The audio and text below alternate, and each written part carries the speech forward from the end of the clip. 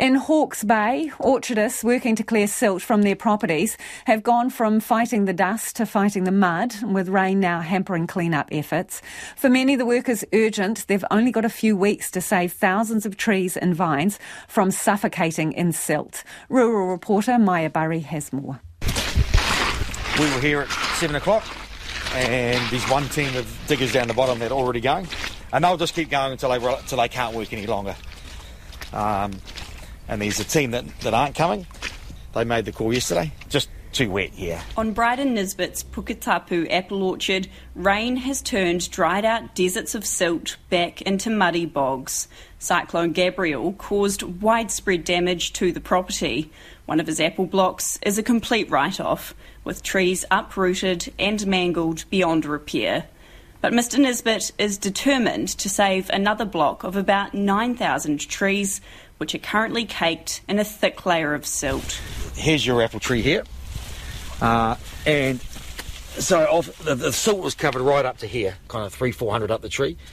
And all your roots need air to breathe. So from about 300 to 400 millimetres out from around the circumference of the trunk, they need to be breathing.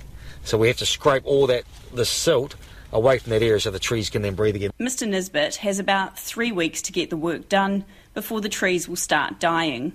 Local machinery operator Cameron Young has been shifting silt on the orchard and says it's a huge job, not helped by the bad weather now setting in. We're just doing clean-up work in this orchard, getting all the silt out between the trees here.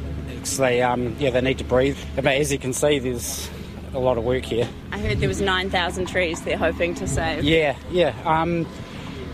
We'll do our best, but we'll see how we go with it, because it's, especially with this weather, it's a bit of an uphill battle. Bryden Nisbet says while the rain is stalling clean-up efforts, after so much grief and tears, he's choosing to hold on to hope. He says the primary focus is saving trees, and if that work gets done in time, they'll be trying to harvest some fruit from top branches which escaped the floodwaters. Any fruit that's gone under the water, we can't pick.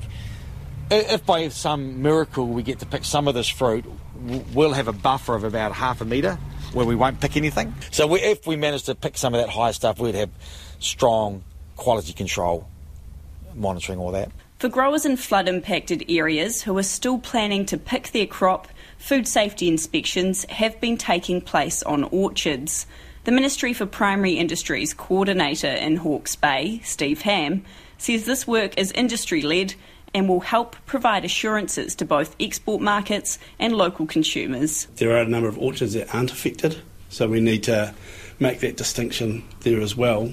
There's a lot of product that is fine and untouched, and still if we're having that even assessment, at least there's controls in place to show that some care has been taken around that product. Steve Ham says the ministry has 21 staff in Hawke's Bay working on the cyclone response, and it'll continue to meet with primary sector groups to find out what support farmers and growers need.